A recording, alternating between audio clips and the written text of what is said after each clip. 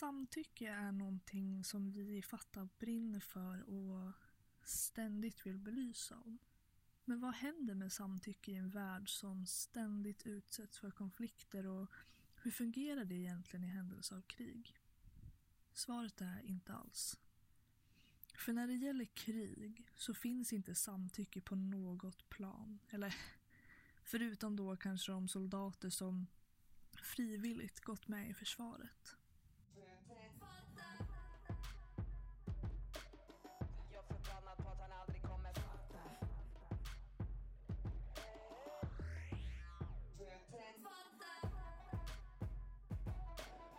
Jag förbannad på att han aldrig kommer fatta.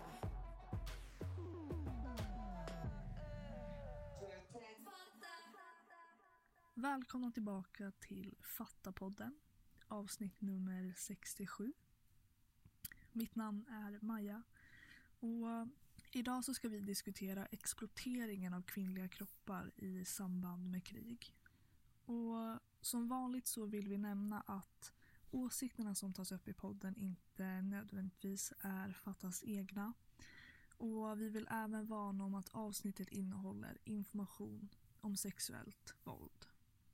För när det kommer till krig så är inte det bara en inhuman akt genom maktmissbruk och en skörd av oskyldiga kroppar eller ett övertramp på de mänskliga liv som faller offer till krigets fasor.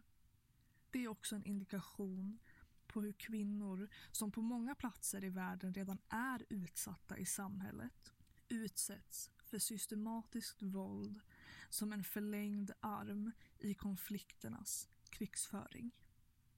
Det har hänt både i konflikter som Balkankriget eller i Kongo, och det händer även nu i samband med Rysslands invasion av Ukraina.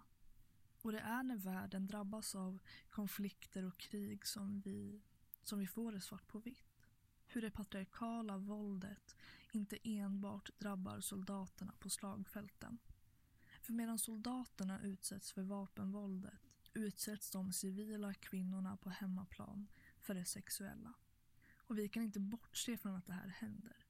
För det vore ett direkt övertramp att inte lyfta vittnesmålen från alla de kvinnor som har vågat berätta sin historia. Vi måste prata om skuggorna av kriget. Det krig som pågår vid sidan av slagfälten och de ockuperade städerna. Det som sker mitt under näsan på krigets regler. Vi måste prata om det sexuella våldet som uppstår i samband med krig och som har gjort det sedan konflikternas begynnelse. En av förklaringarna till varför det sexuella våldet blir systematiskt i händelse av krig verkar grunda sig i den stereotypen av att kvinnor ses som en symbol för någonting som borde skyddas. Och därför används våldtäkter eller annan typ av exploatering som ett sätt att förödmjuka fienden. Men man måste benämna problemet som det verkligen är. Det är en strategisk manipulation grundad i patriarkala maktstrukturer och mäns hat mot kvinnor med konsekvenser som är förödande. Såväl fysiskt som psykiskt. En händelse där den här typen av våld har rapporterats är bland annat i samband med det jugoslaviska kriget som bröt ut 1991. Där muslimska kvinnor utsattes för systematiskt utförda våldtäkter av serbiska soldater. Och anledningen till varför det användes då i systematiskt bruk sägs vara bland annat en del i hur de ska ha bevisat sin makt. Men syftet ska också ha varit att få kvinnorna att föda serbiska barn. Så i det fallet handlade det här systematiska våldet också om en etnisk rensning. EG-kommissionen berättar att det uppskattningsvis ska ha skett 20 000 rapporterade våldtäkter. Men det finns andra rapporter som visar på upp till 60 000. Men oavsett 20 000 eller 60, en kvinna är alltid en kvinna för mycket. Ändå så skedde det inte bara där. Även missilen i Kongo har rapporterats att gå från hus till hus och våldfört sig på kvinnor. Och likaså massvåldtäkterna i Rwanda, där 250 000 våldtäkter utförts. Och med de här siffrorna så det går inte att blunda för det systematiska våldet som kvinnor utsätts för i händelse av konflikt och i händelse av krig. Och det går inte heller att undkomma att mörkertalet säkerligen är lika stort som statistiken i rapporterna. Och det här har ju delvis att göra med att det bara är den som utsatts för ett övergrepp som själv kan göra en anmälan. Men ändå så går det att se hur det inte handlar om enskilda brott, utan det går gång på gång att fastställa hur sexuellt våld används som ett strategiskt vapen och krigsmedel. Och trots att anmälningarna ändå är många så är det här arbetet med att straffa dem som utfört dåden väldigt svårt. För vilka är det man håller som ansvariga? Är det ledarna eller är det männen som gjort det? Svaret är egentligen ingen alls. Verkligheten för de kvinnor som lever inom patriarkala strukturer där tystnadskulturen är ständigt närvarande gör att det är svårt bara att få fram ett vittnesmål. I rapporten War is not over with the last bullet så redovisar organisationen Kvinna till kvinna hur 96% av alla kvinnor känner att de inte fått den rättvisa de förtjänar av sina regeringar när det kommer till att få hjälp med de problem som har uppstått i samband med det systematiska våldet. För det handlar om kvinnor som är tysta, har tystats eller kanske inte själva förstår att de har råkat ut för ett brott. För så långt tillbaka går det systematiska våldet mot kvinnor att man knappt själv förstår att det man varit med om faktiskt är en våldshandling, såväl själsligt som juridiskt. För att förtydliga lite mer vad ett sexuellt våldsbrott handlar om så är det inte enbart en våldtäkt. Även våldtäktsförsök, sexuellt slaveri, havandeskap, sterilisering och ofrivillig prostitution räknas in i namnet. Och det här är enligt internationell rätt. Och som nämnt tidigare så händer det här även nu i samband med Rysslands invasion av Ukraina. Och det ska då ha kommit in anmälningar om hur Ryssland använt det här sexuella våldet som strategiskt medel. Främst mot kvinnor, men också mot barn. Och eftersom det här sker i realtid så är det dock svårt att dela med sig mer om den här informationen. Det berättar Natalia Kirchak i en intervju av organisationen Kvinna till kvinna. Och där staterar hon att det säkerligen kommer ramla in fler fall och fler anmälningar, men inte förrän om några år. Och även en artikel från Göteborgs-Posten publicerad 29 november 2022 uppmärksammar det här krigsbrottet av Ryssland, där det ukrainska folket utsätts för sexuellt våld, kastrering och våldtäkt. Men den här artikeln vittnar också om någonting som en familj aldrig ska behöva vara med om. Inte i händelse av krig, inte i händelse av fred, aldrig. Artikeln berättar om en 4-årig flicka som ska ha blivit våldförd på utav en rysk soldat. Men även föräldrarna ska ha utsatts. Mamman av en våldtäkt. En mamma, en pappa, ett barn. För evigt ärrade, enbart använda som spelpjäser i en konflikt. Det är aldrig okej och det ska aldrig få hända. Ändå så gör det. Gång på gång på gång. Och även FN ska ha dokumenterat hur soldater tvingat ut civilbefolkningen att gå runt nakna på gatorna. Det handlar om en förnedring som inte går att förklara om man inte själv varit med om det.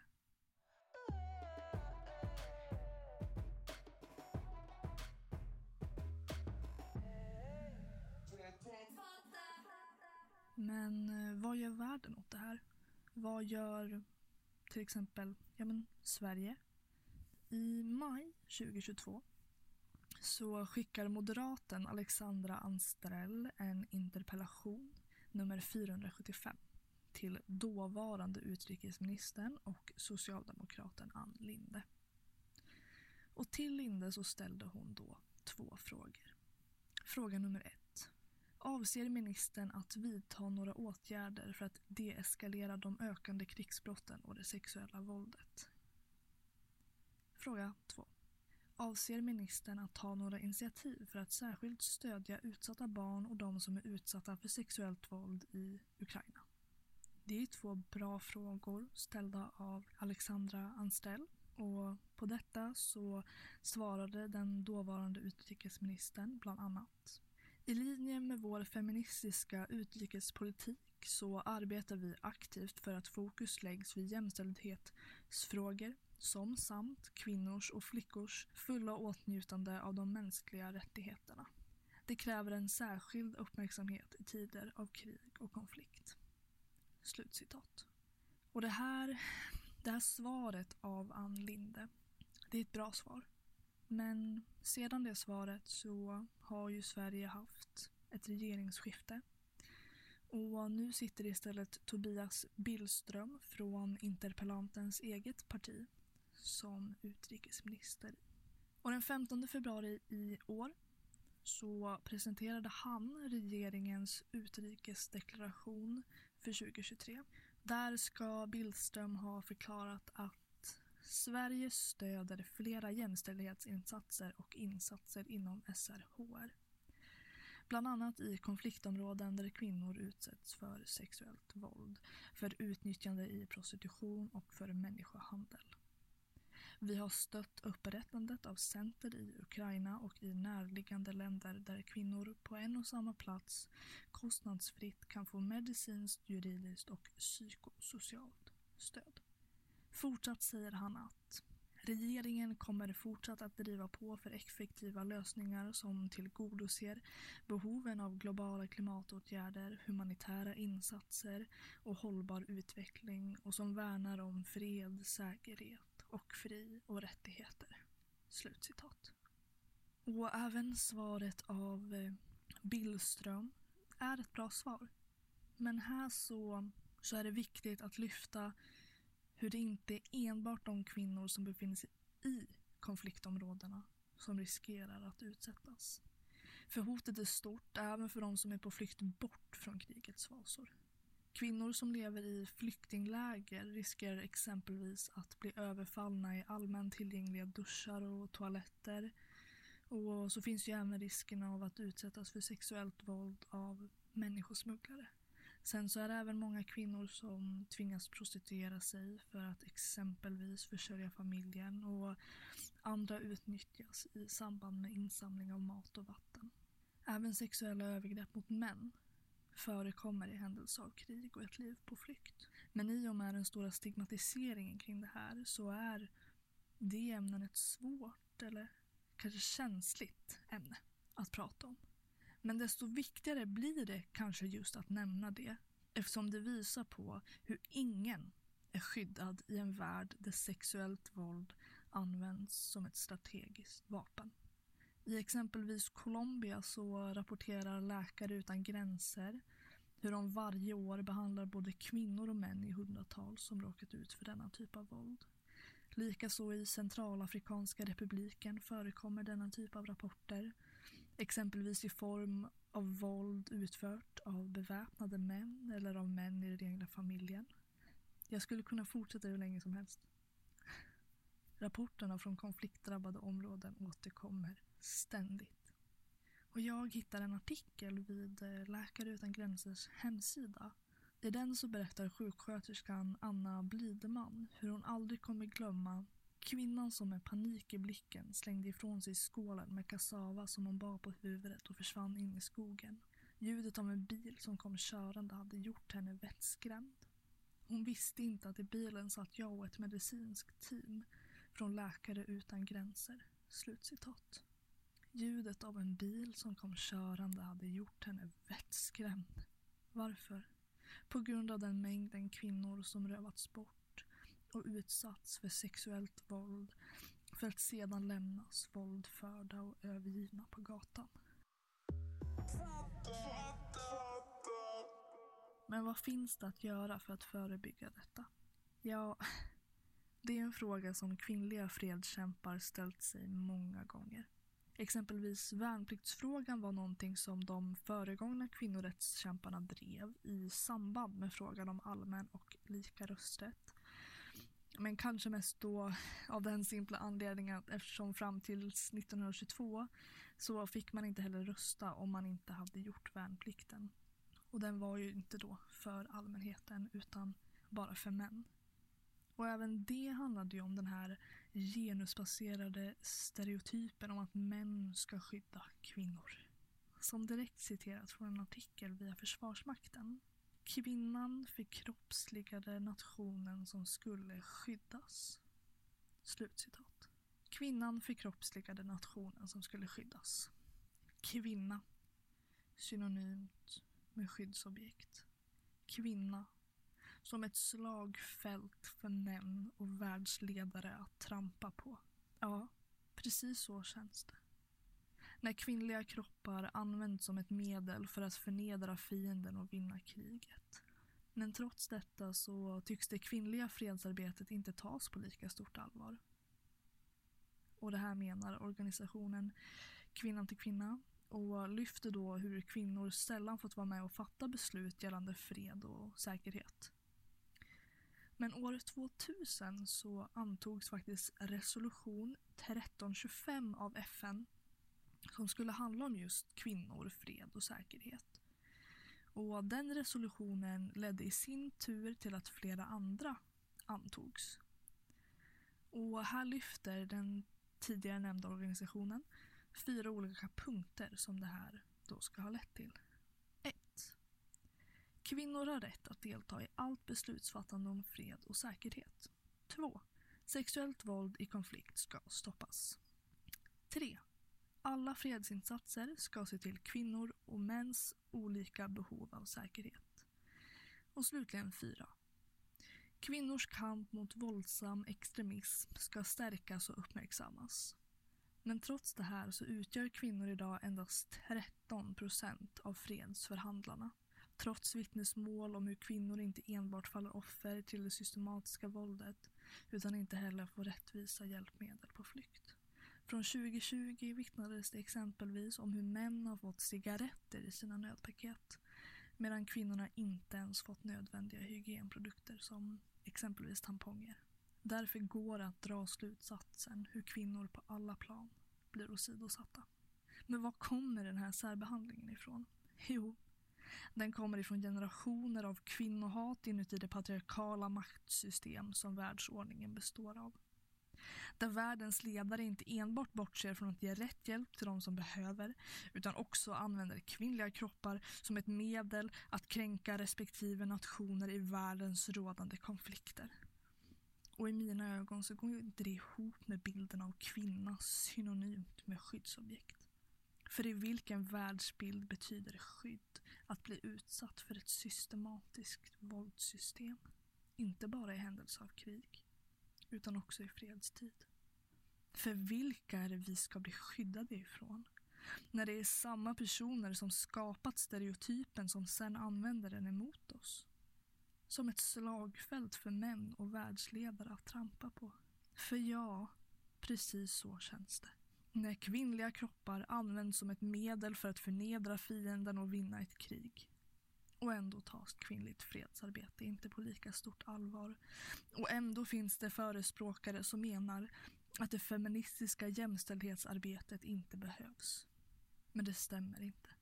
Den feministiska kampen Oavsett debatter om samtyckeskultur, fred eller krig behövs ständigt. För det feministiska arbetet funkar som ett medel för att förespråka och belysa om jämställd solidaritet och kamp. Och kanske är det lite extra viktigt i händelse av krig. Då det könsbaserade våldet ökar, inte enbart av soldater och världsledare, men också i hemmen. Det är därför organisationer som Kvinna till kvinna, Läkare utan gränser, olika kvinnojourer eller Fatta behövs. Det är någon som måste hålla kvinnorna i handen när de patriarkala maktstrukturerna gör allt i sin makt för att förnedra och separera oss. Men det kan de inte. Inte nu, inte då. Aldrig. För den feministiska kampen, den går inte att tysta. Inte nu, inte då, aldrig. För i händelse av krig är vi mer enade än någonsin. Jag heter Maja. Tack för att ni har lyssnat.